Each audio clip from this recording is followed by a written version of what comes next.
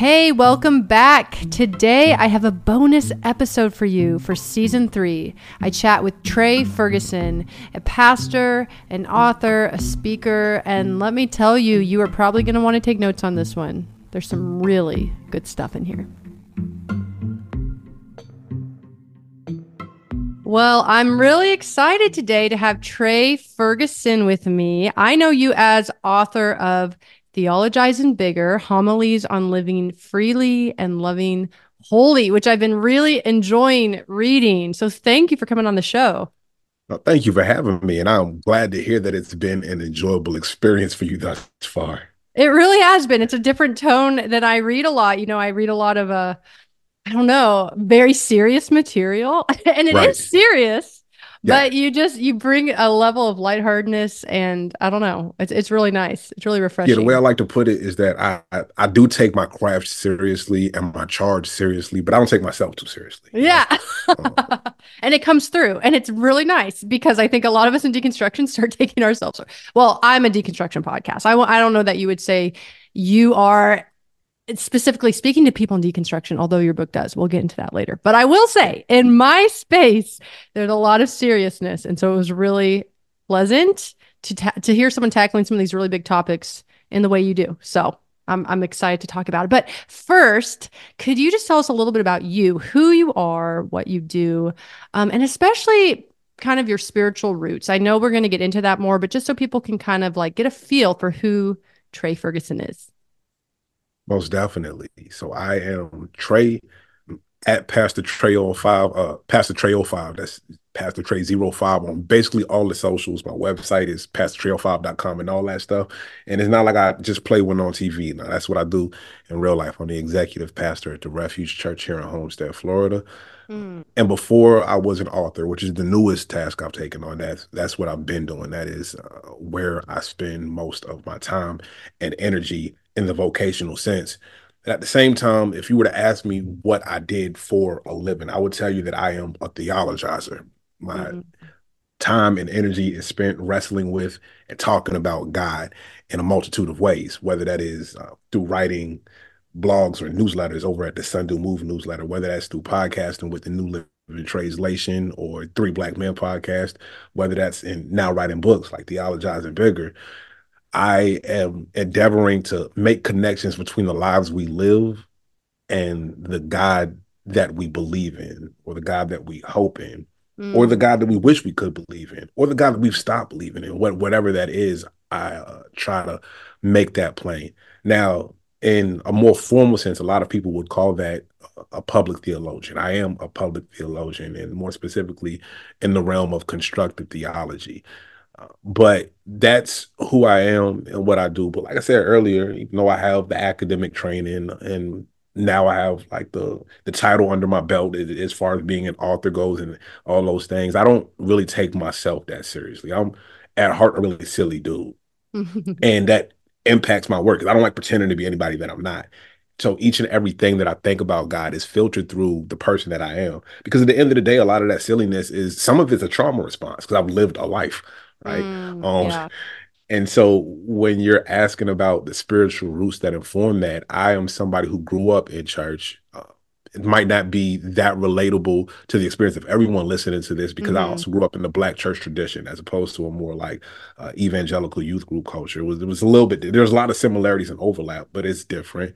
Hmm. And I, during my most formative years, right, adolescence and young adulthood, I was in pretty secular environments. I graduated from an Episcopalian high school and then went to a completely secular university and was regularly in community with and confronted with ideas that did not align with the ones that I was raised on. Hmm. And so a lot of that impacts the person that I am right now and the work that I do. Yeah. That's really neat. Well, and it was so interesting. You're one of the first people, and I mean, this really does show living in an echo chamber, maybe not an echo chamber, but pointing out the idea that so many deconstruction voices. So that's because that's my show, my focus. We have not, we end up being in this evangelical space, which has ended up being so white, which has ended, it's just so, it's been very interesting looking at your book and thinking, oh, like, what does this mean to people who had different backgrounds. What does the wrestling mean? And that's one thing I love about your book. I love seeing a Christian and I should ask you if you feel like you would describe yourself as ever being in deconstruction, because I don't know if you would say that, but seeing someone wrestle the way you have is extremely refreshing, and I feel like so needed in Christianity as a whole right now. So what is my question? I guess could we start with that as far as this term deconstruction? What's your Right. relationship to it? A giant question, but yeah, what is your relationship to it as yourself? Yeah, it's not at all. I'm not inimical to the term at all. And a Yeah. lot of what goes into the process of deconstruction is something that I can relate to in many ways. Mm-hmm. Where it kind of becomes a little tricky is that I can't point to a moment when deconstruction began for me or ended. For me, deconstruction is a continual process. It's the continual re-examining, and that is at the heart of everything that I do as a theologizer, right? As a public theologian, as a constructive theologian. That's at the heart of everything I do, is this idea of taking things apart, putting them back together again, right? Mm-hmm. Constructed theology, the field that I identify with, stands in not necessarily opposition to, but conversation with systematic theology, Okay. which is ultimately what a lot of these conversations we're having are about. The things that we've inherited, the beliefs that we've constructed about God. One of Mm-hmm. my tasks is to continually examine those in an intimate way and see what accords not only with the Bible and our traditions, but with the lives that we live on a day-to-day basis. And Yeah. with that being said, I guess, one of the models of the Reformation, the 16th century Reformation, was simple reformanda, always reforming, right? Mm. That's sort of how I don't identify as reformed, but to me, that's like this commitment to deconstructing in a way, not in the Jacques Derrida sense necessarily, but Yeah. Yeah. in the way that a lot of people end up using it nowadays in terms of re-examining what it is that we are dealing with when we talk about things of faith. Mm-hmm. And so, with that being said, like if you ask somebody in the deconstruction community what it is that they're talking about, oh yeah, I'm on board with that, like pretty much 100%. Difference is this wasn't anything that was a response to a crisis of faith for me, Mm-hmm. or anything having to do with a confrontation I had with my community. This is a commitment that I had to undergo in order to re-enter the church. Like I mentioned, me going through a really secular phase. In order for me to hold the reality of who I was in tension with what I believed and who the church is, this is what was required of me to remain authentic, this commitment to re-examining things. Does that answer the question? I think so, to a degree, because well, and part of it is I'm listening to you and I was like, wow, this is really the hope I think I have for the church of the future, because I have a feeling, in the next 100 years, church is going to look very different.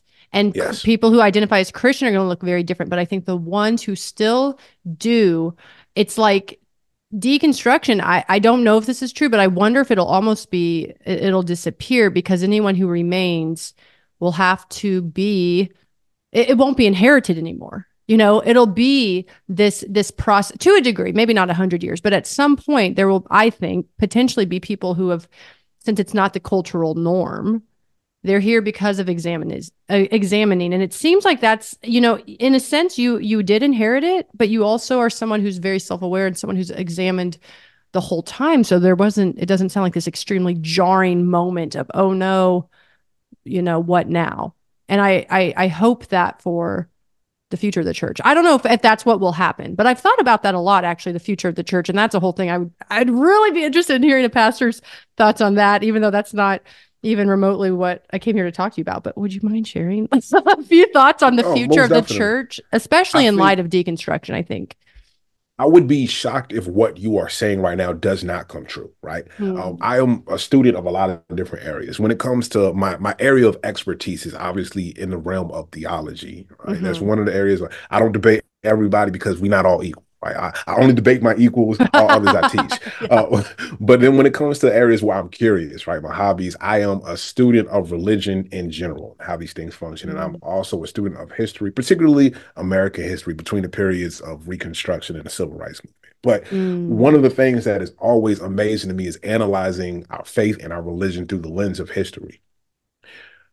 one parallel that is impossible for me to miss is between the deconstruction movement that we now know and the Reformation of the 16th century. Mm. What is often missed about our examination of the Reformation, when we focus on the theology of the Reformation, is the technology of the Reformation. There's no reason to believe that the Reformation is as successful as it was if the printing press had not been invented right before it. Mm. These ideas are shared much more quickly than they could have been without the invention of the Gutenberg printing press, right? Like that spurred this on, the idea of literacy. There's a reason why this whole thing, sola scriptura, and the appeal to the actual Bible made sense in this context, because before then people couldn't have Bibles in their homes. That was a sign of wealth. Yeah. And that's why the Catholic faith that was handed down was largely about symbols and stories and rituals as opposed to the text, because people didn't have access to the text in that way.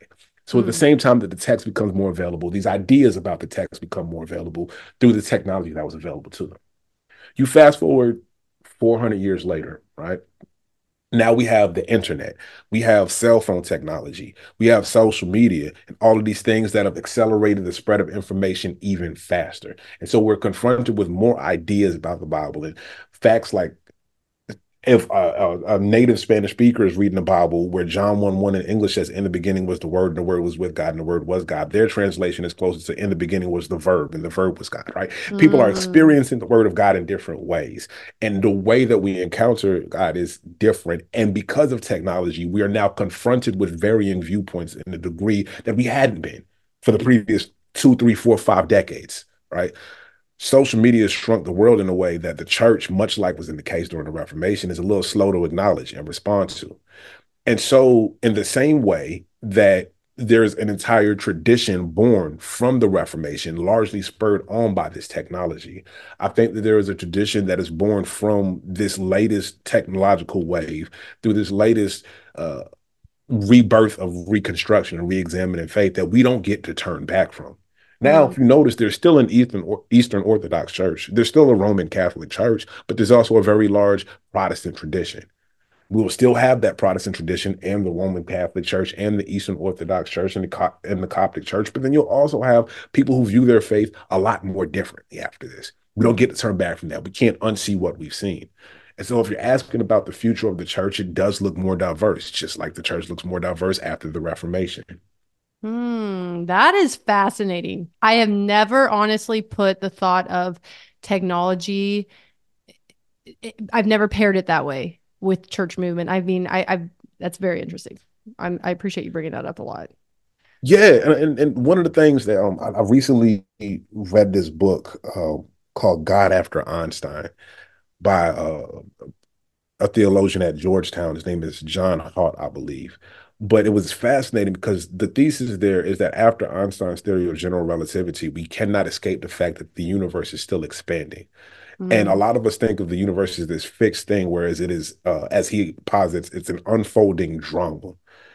And one of the things that we have an opportunity to do with the Christian faith is participate in the anticipation of that which is yet to come. It places God in the future. So this idea of the fact that the church is changing is not at all scary. We should expect it when we are participating in a drama with twists and turns that we cannot foresee.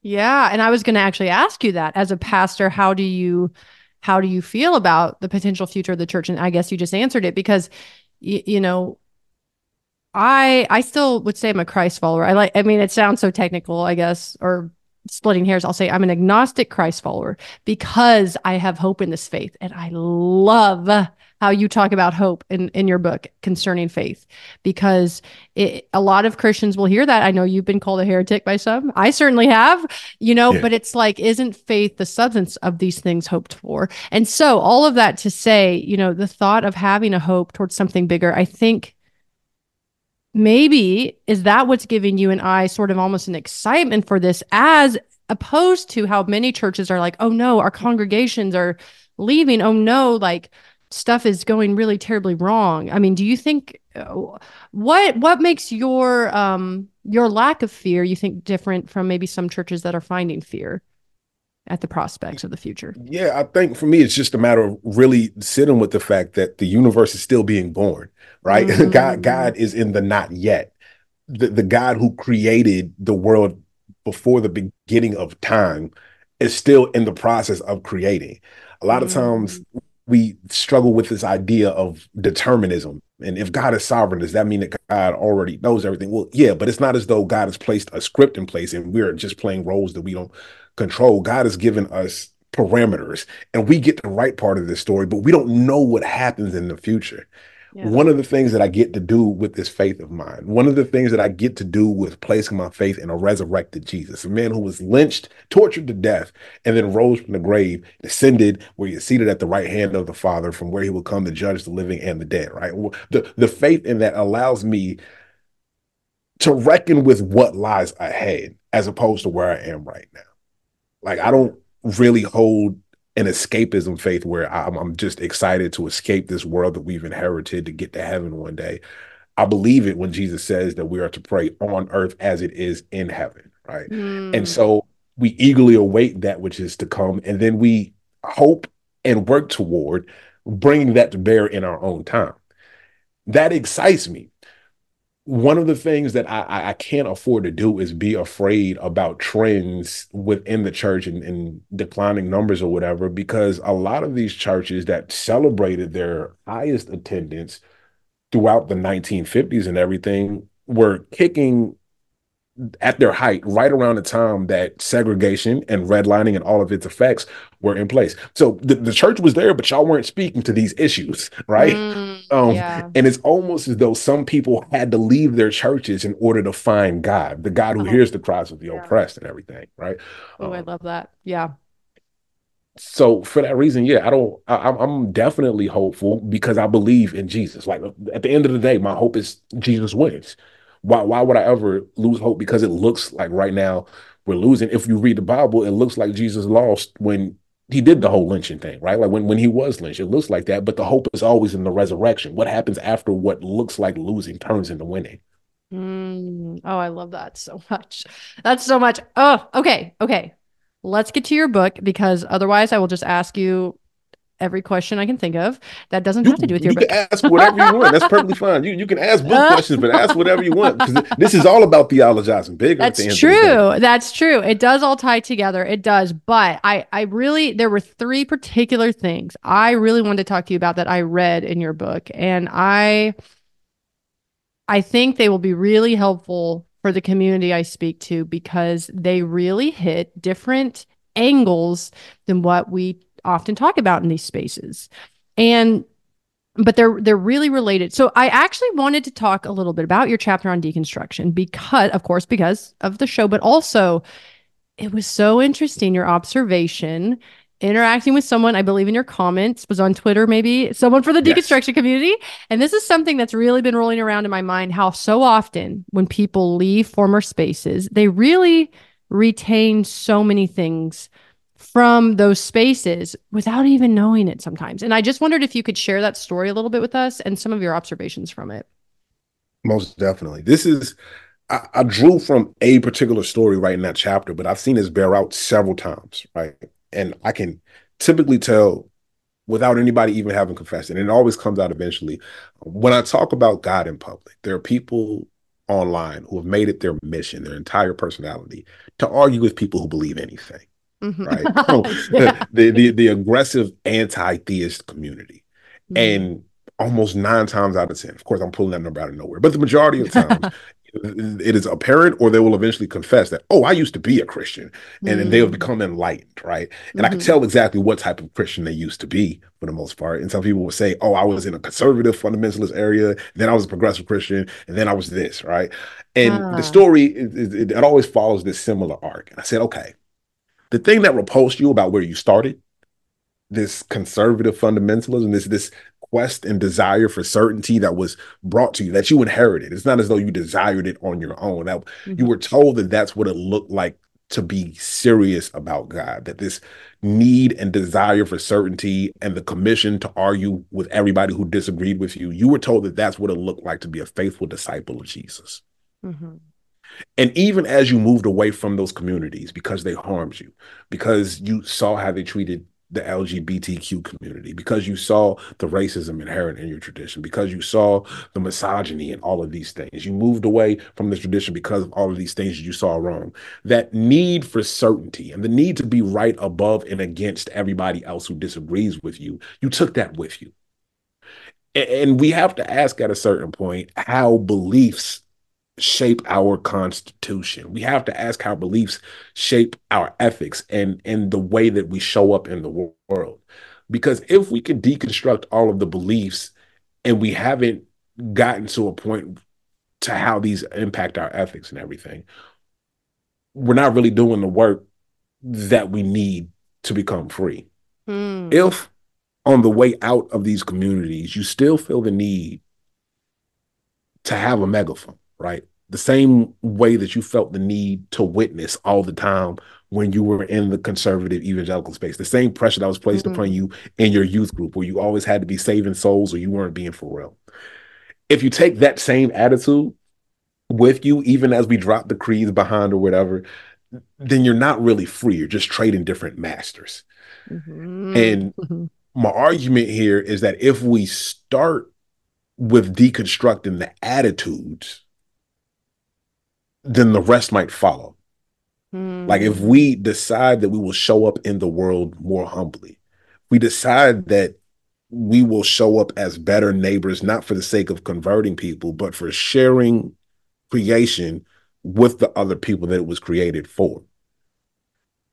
Then all of a sudden we realize that some of the beliefs that we have, like, oh, these beliefs are not helping me do that.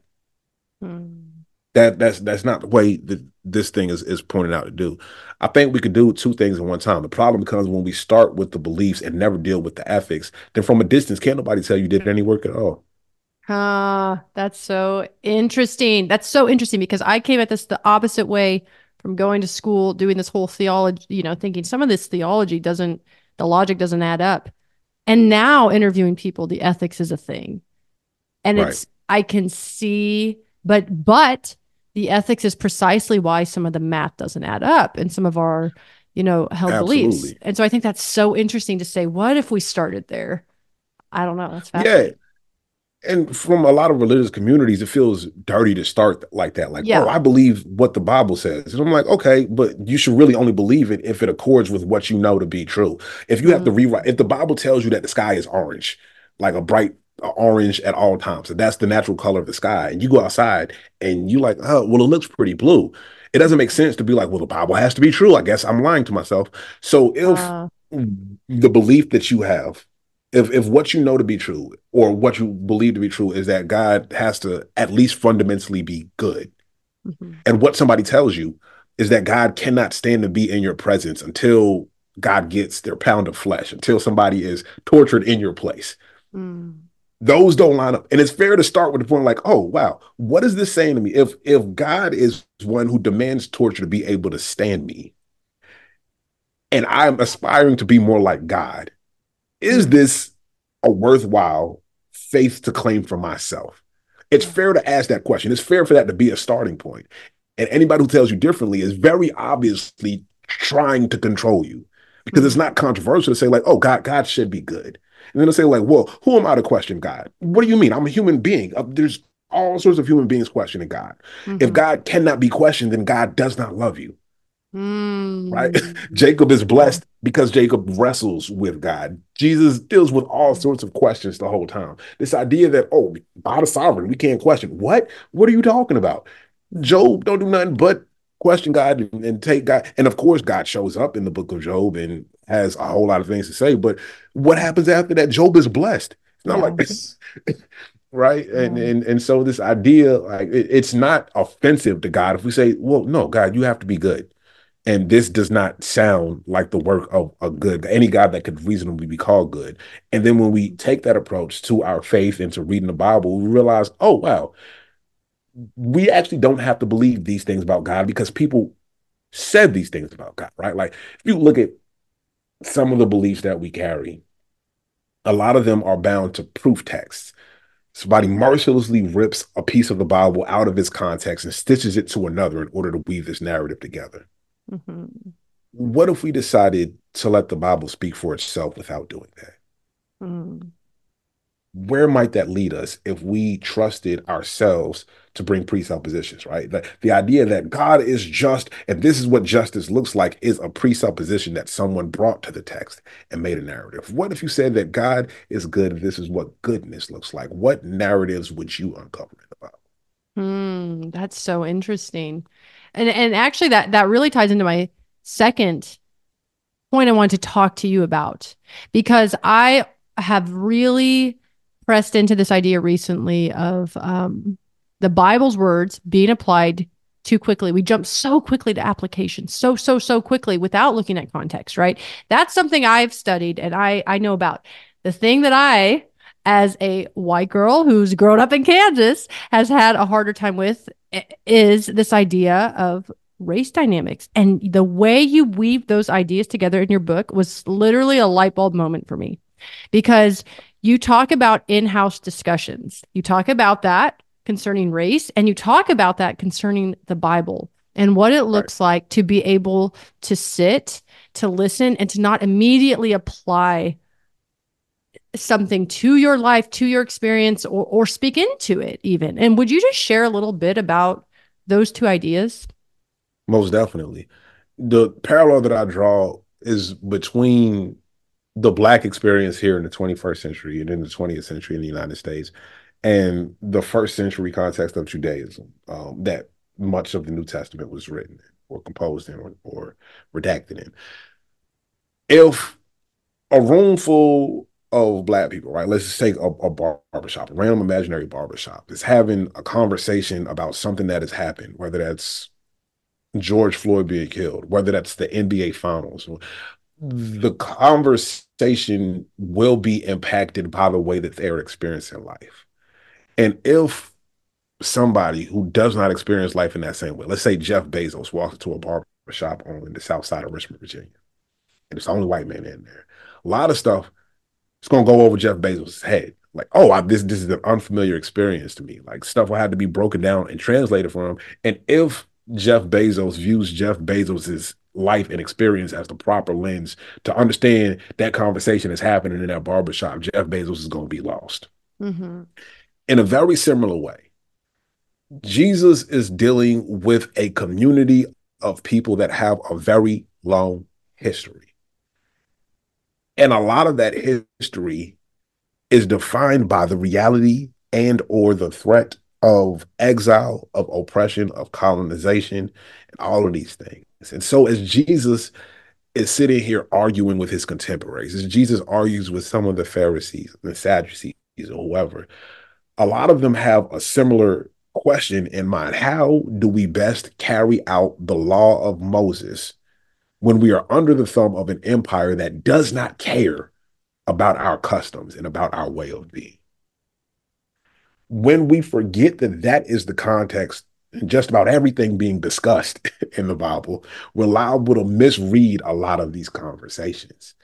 And so, just like Jeff Bezos would be better served in that barbershop by maybe sitting back, listening, and trying to piece together some of the things that the people are struggling with. What is the context of that conversation in the Bible? And I'm sorry, in the barbershop, rather.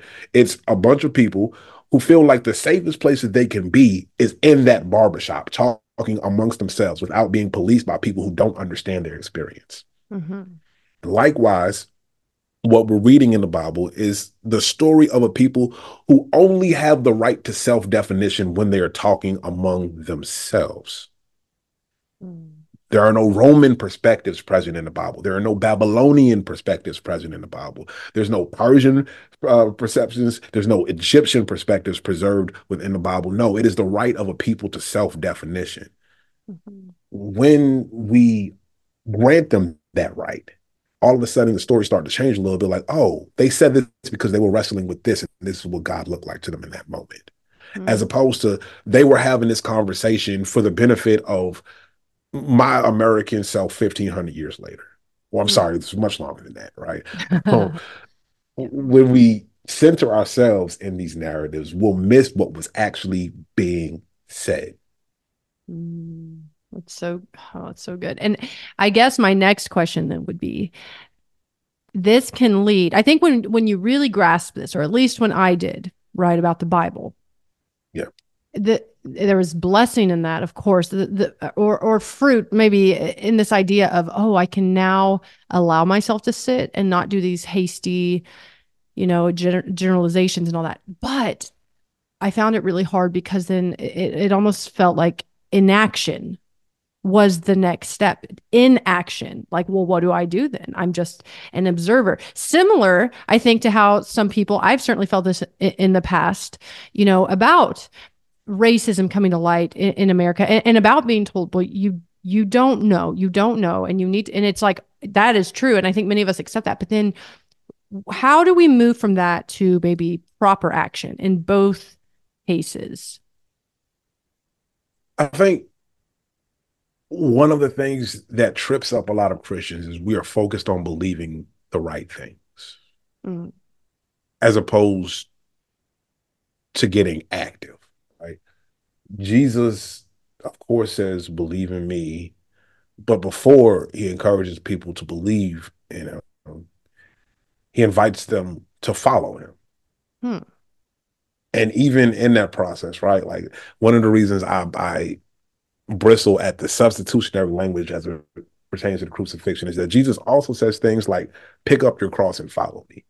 Mm-hmm. And the whole thing is about, it's easy to make fun of that era, the what would Jesus do era, because we think we often like minimize that to like the little day-to-day decisions, which is good. But also Jesus, the idea of Jesus is that God, this infinite, sinless, incorruptible God, enters finitude and corruptibility in the human person of Jesus of Nazareth. And the reason that happens is so that we know what God would look like were God in our situation. God literally enters our situation. And one of the things that looks like is standing with the people who have the least. Mm. That's why Jesus is always healing, and Jesus is always feeding, and Jesus is always ministering, and Jesus stands in solidarity with those without. So when it comes to like what action looks like, we have to take the charge seriously that what the story of Jesus tells us is that God is about emptying God's self. God is about taking the fullness of who God is and pouring it out for the benefit of humanity. It is an inherently draining process, but the faith is that what we pour out will never be for nothing. What we pour out is always for salvation. And that even when we are received with hostility, even to the point of death, for that self-emptying process, that the promise of God is in resurrection. And so what it looks like is literally redefining what success looks like. Mm. Why this idea of the first will be last and the last will be first. Because if you follow Jesus, you're going to look like a loser to the rest of the world. But God's promise is that no, the losers are actually the ones who are winning when everything Mm. is unveiled at the end. And so what action has to look like is self-sacrifice. We have to identify who the least among us are, whether those are people in the disabled community, whether those are immigrants, whether those are people who are most impacted by decisions that they have not been enfranchised or empowered to make. And we have to decide that what God cares about is how these people are experiencing life. Mm. Yeah. Wow. Okay. So that actually ties in. This is perfect to sort of my last real big question for you from your book, which is about your chapter entitled "Whose Gospel?" Yeah. Because, you know, so on my podcast, we alternate seasons. We do interviews, and then we do seasons of Bible research, kind of digging into some troublesome passages. We're going to do some Yeah. troublesome, those tricky, those sticky ones, and talk about different ideas and interpretations of this. And I just loved how you talked about the entire idea of the gospel and how someone shared with you that the gospel is actually in 1 Corinthians 15:3-4. And just how that whole interaction influenced your understanding of gospel and how you've wrestled with it. Could you just share about that with us? So, yeah, what that boils down to is what we consider good news. right? There, Mm, there are lots of people who restrict the gospel to those two verses. I pass on what I first received, that Jesus was crucified, buried, raised on the third day, that he appeared to Cephas, and all these things. Like that's what the gospel is. And yes, that's part of the story. But why?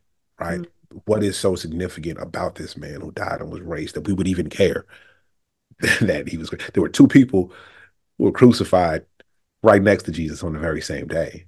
What's so special about this one? Of course, like mm, those two verses do say that Jesus got up again. That's important, but why? And I think viewing the gospel to just what happens at the cross and in the empty tomb erases all the stuff that happened before then. In all four of the accounts of the gospel present in our Bibles, Matthew, Mark, Luke, and John, what those two verses are describing happens in the last, like in the last 2 to 3 chapters of each of those gospel accounts. That's the end. And everything before then, I argue that matters too. What Jesus says in introducing himself, the Gospel of Luke, is that I've come to proclaim good news that the year of the Lord's favor is upon you. I've come to heal the sick, proclaim freedom uh-huh. to the captives, liberate the oppressed. Like that's what Jesus's good news is.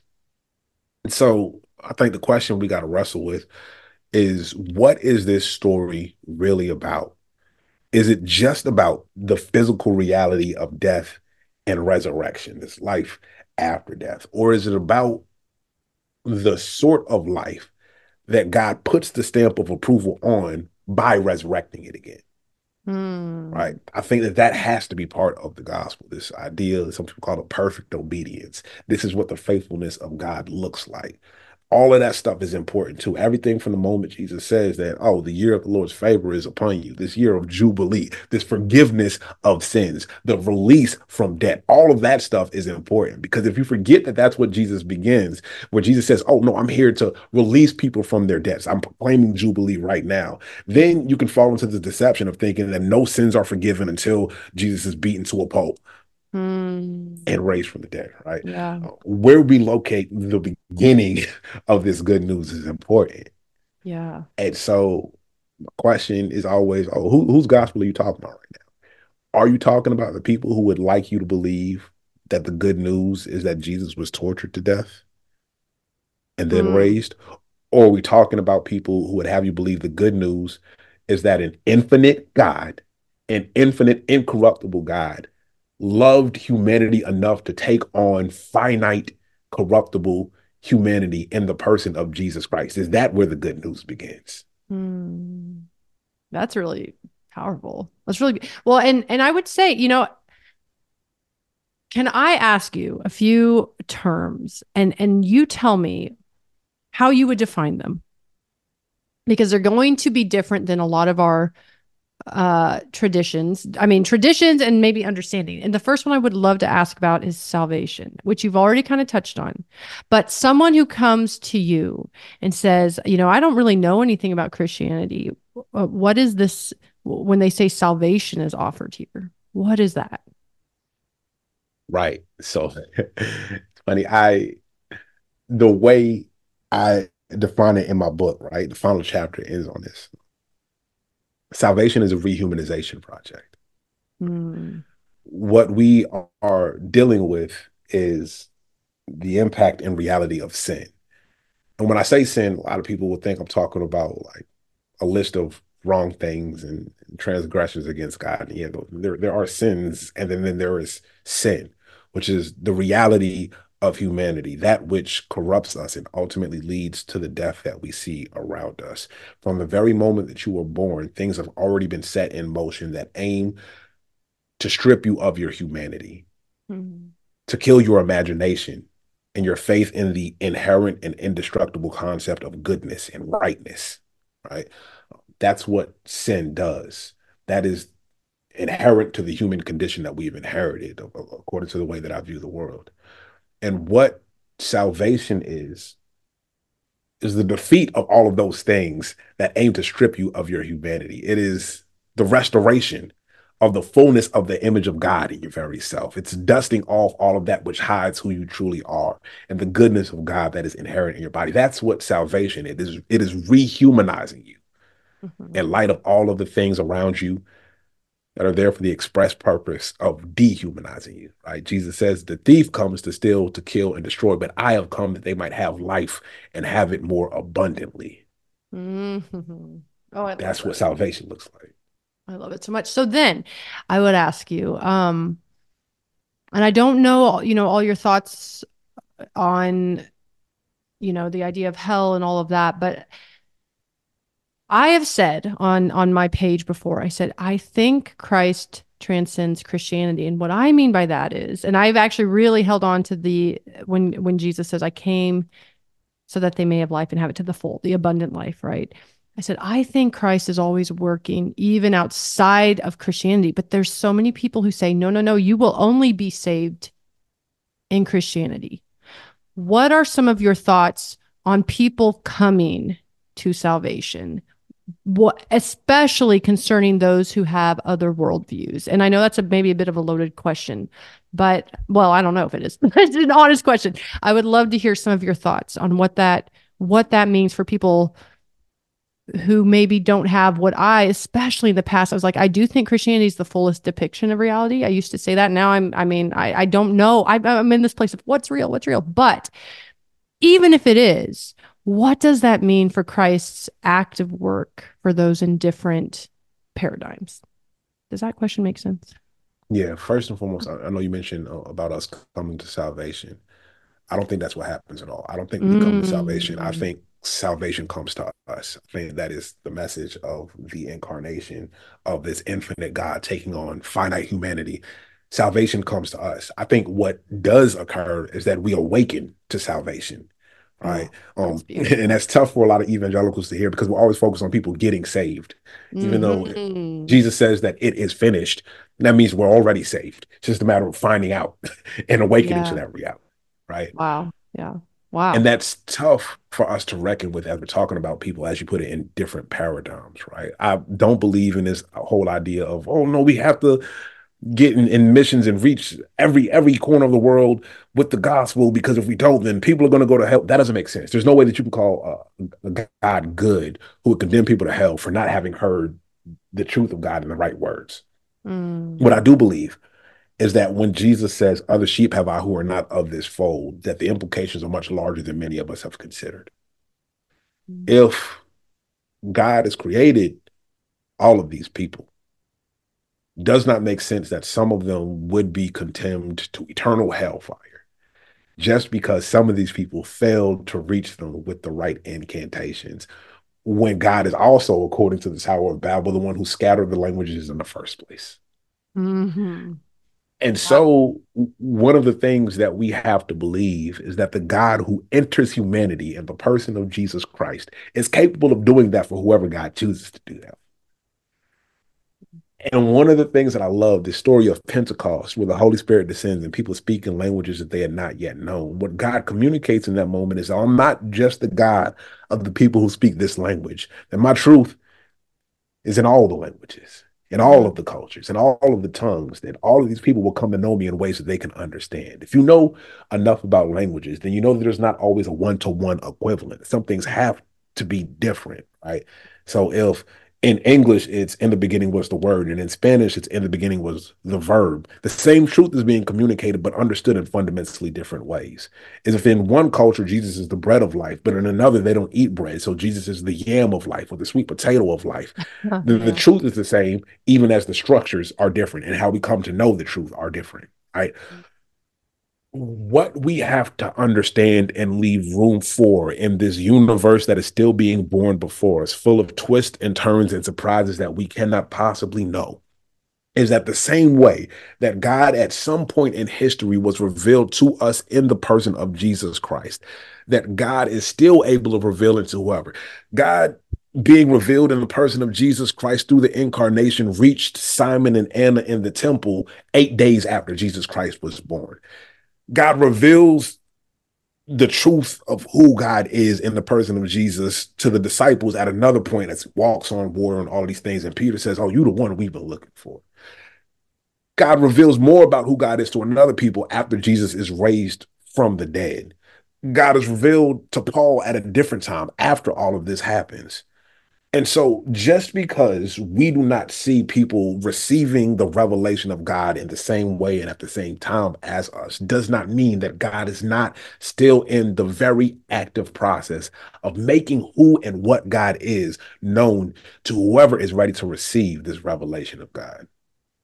And Mm. I think there has to be humility in understanding the fact that just because we become good communicators of sound doctrine and all of this stuff does not mean that we are in charge of the revelation of God. That's not how this works.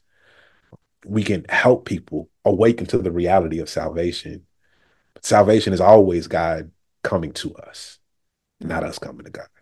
Man, you literally have tears in my eyes because the thought of God reaching us in our own languages is such, I mean, the implications for that is just very powerful, I think, for all the people I've interviewed and all the honestly terrible stories I've heard of people interacting with Christianity. And yet Christianity and Christ has been so, I don't know, it's also what has kept me alive at different points in my life, and it's just such a beautiful thought. It's almost like, can God be that good? Well, yeah, if someone's actually good, of course they're going to understand how you speak and how you live and how you see. But for some reason, we lost that along the way, I think. A My lot of favorite us. part about God is that the best thoughts that we could possibly think about God, the best construct imaginable, God has to be better than that. Mm-hmm. Yeah. Like no matter how the most beautiful story that I can weave together about who and what God is, right? If I can evoke tears from your eyes right now, God has to be even better than that. There's no way that I am better at imagining God than God is at Yeah. being God, right? Mm, it's And so I good. love that. Yeah, no, I think that's really good. And that's one thing I've had people ask me. This is not the same, but it's related. They said, what if you're completely wrong? What do what if you die and you end up and it's like, no, he is going to send you to eternal conscious torment. And what I have said is, well, shoot for one, but I don't think that's God. That's maybe the most powerful being, maybe, but that is not actually because I do know God would know my heart. And so to not have compassion would not be a fully good being, I don't think. And so it has given me comfort to think, we don't often fear a super powerful bad being, if that makes any sense, because we think a lot of us think it's either God or nothing that exists. I mean, or Satan too, but this idea of I think so many in deconstruction are really pressing into that question of goodness. Right. And I think Can that's good. God be good? Yeah, yeah. What are your Because thoughts on that? when you said that we don't often believe in a super powerful bad being, right? Like it's always good. Mm-hmm. I would contend that many of us do. We just call it good, right? If Ooh. we are imagining a God Wow. who would condemn some people to hellfire because they did not believe the right things about God. Because what I chose Mm. to believe about God is that God is fundamentally good, and that is what I communicate to people. And there are people who tell me that I'm leading people to hell because I communicate this way about God. And the God that Mm. they worship would condemn me to eternal hellfire for saying that he is love and loving and wants good things for us. If a Mm. God at the end of the fullness of time meets me and says, Trey, you are way too kind to people. You made me look too good, and now you will spend the rest of eternity burning in hellfire. That God is a monster, right? And a lot of Mm. people believe in a God who is a monster. We have to be able to call that what it is, right? Yeah. If because there's no way if right now my child comes home and they got in trouble for school because they were handing out big old bags of candy. It was like, oh, this child was in there. Even if I'm like, yo, you can't be handing out big old bags of candy, but I recognized that what they were trying to do was something good for people. Like, daddy, Mm-hmm. I wanted to make you proud. And so I was giving out bags of candy. If I sat there and grounded my child for the next 3 years, like I would be a terrible parent. God can't be a worse parent than me, Mm-hmm. right? Yeah, that's so good. And Yeah. so we got to wrestle with the fact that some of us, like, even though we call it a good God, we are in effect worshiping a monster, that we legitimately believe that some people will end up in hellfire because they believed the wrong things about God. They didn't believe Mm-hmm. that God was stern or just enough, that God was incapable of forgiving by human standards, that the forgiveness of God somehow requires payment when even human forgiveness is the discharging of debt rather than the fulfillment of debt. Yeah. Wow. Well, and this has been a little bit of a dilemma for me, this particular question, because I deeply feel the truth of what you're saying. The problem with my head is this, and I don't know if you've experienced this in your theological training. When we talk about the omnis of God, right? Mhm. Omniscience, all knowing, omnibenevolent. Well, that's the one that's hard. All but omnipotent, all powerful, all the things power can do. I have been told when it comes to benevolence, when it comes to goodness, the definition of that, how that is measured, is by whatever God is. So, like, omnipotence, all things power can do, say that can be measured by, well, is it possible to be done? Well, then we can say that's powerful. But when it comes to how people define goodness in Christian spaces, we're like, well, what's God like? That's good. And yet there's this big catch in our spirit sometimes within us that says these things don't seem good. So how do we think of measuring goodness, especially when we're trying to test our idea of God against what is good? That's such a hard question. So I'd love to hear any thoughts that you Yeah, have. it's how this goes, right? The three omnas are never anything that God presents or that the Bible represents God is saying or offering That's true. for our Yeah. consideration in the Bible. Those are human constructs, right? And Mm, that's fine. I'm not saying that like this is part of my job is to sit here and communicate things in ways, even though we don't really talk like that anymore. It wouldn't make sense for me to omnipresent. Like what? No, what does that mean? But if what we construct requires us to contort ourselves for it to make sense, then maybe we should deconstruct it, right? Like there you if go. if we are saying that God is omnipotent, like all beneficial, right? This is who God is, but good is defined by what God is. Then what are we even doing here? That is begging the question. That's Mm, just saying that yeah. everything God does, and that means we can attribute anything to God. Or well, Hurricane Katrina must have been good because God. No, that doesn't make sense. And we're the one who put God in that box. Well, God has to be such and such, but because God did, no, these are word games and philosophical word games. And one of the problems I have with some strains of Christianity, right? And I'm guilty of this at times too, with all the theologizing I do, is that we forget that what we believe about God and who we say about God or who we say God is has practical implications for how we show up in the world. The Mm, moment we say that, oh, goodness is determined by what God does, and then we're the people who decide what God is doing and what God's not doing, we're just giving ourselves license mm. to show up in a certain way. That's really interesting. Yeah. And And we that's deceive why, ourselves, right? We deceive ourselves and say, oh, absolutely, that's God. I'm just saying what God wants. right. And think about the implications of that. Some people point at the Bible and say, oh, well, slavery is regulated right here. Therefore, it's justifiable. When Jesus says the way that we frame this, what goodness looks like is do unto others what you would have them do Mm, unto you. And so, if I would not myself like to be enslaved, then perhaps I should not enslave others. If I would not like to be spoken to this way, or treated this way, or marginalized this way, or disenfranchised in this way, or pressed upon, rained upon in this way, then maybe I should not do that to others. Maybe I should not participate or affirm or uphold systems that do that to other people. That's the standard that Jesus gives us for goodness. Would you like to trade places with this person? mm, And if the answer is no, then it's not good and that's not God. But the problem is some people are like, well, God is sovereign. We can't question God. Says who? yeah. Yeah, you're allowed to question the sovereign God. You can do that. It doesn't mean that you're going to win or an argument, but we're allowed to ask questions. God, does that make sense? We see it happen all the time. When God talks about destroying Sodom and Gomorrah, Abraham says, would you do it if there was 10 people? No, I wouldn't. What about one? Well, just for one, I'll save the whole thing. We see it happen all the time. Moses says to God, God, are you really going to destroy these people that you just liberated? Think about how that's going to look on you. You're right. I'm not going to do that, right? We see lots of people question a sovereign God. Yeah. Wow.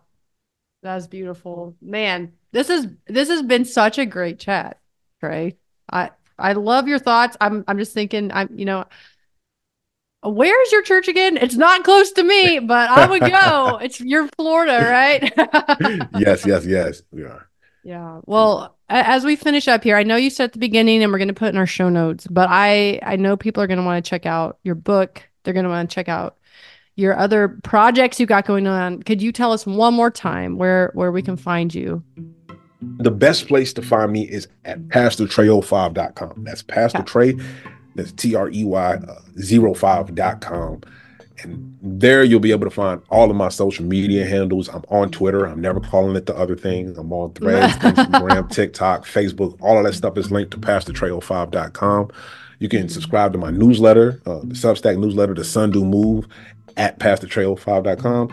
You can listen to my podcasts, both of them, The New Living Translation and Three Black Men. All of that can be found at pastortrey05.com. And you can find all of the various places that you can buy The Sun Do Move at pastortrey05.com. Okay. And your book, is it on Amazon? Where can we find your book? Just about anywhere you can buy a book, you can find my book. You can find it on Amazon, Barnes & Noble, Books A Million, bookshop.org. If you want to go to your local independent bookseller and place an order there, you can do that. Awesome. And we will put all of those in our show notes. Well, Trey, thank you so much for sharing your time and your insights on the show today. I appreciate you having me. Thank you so much.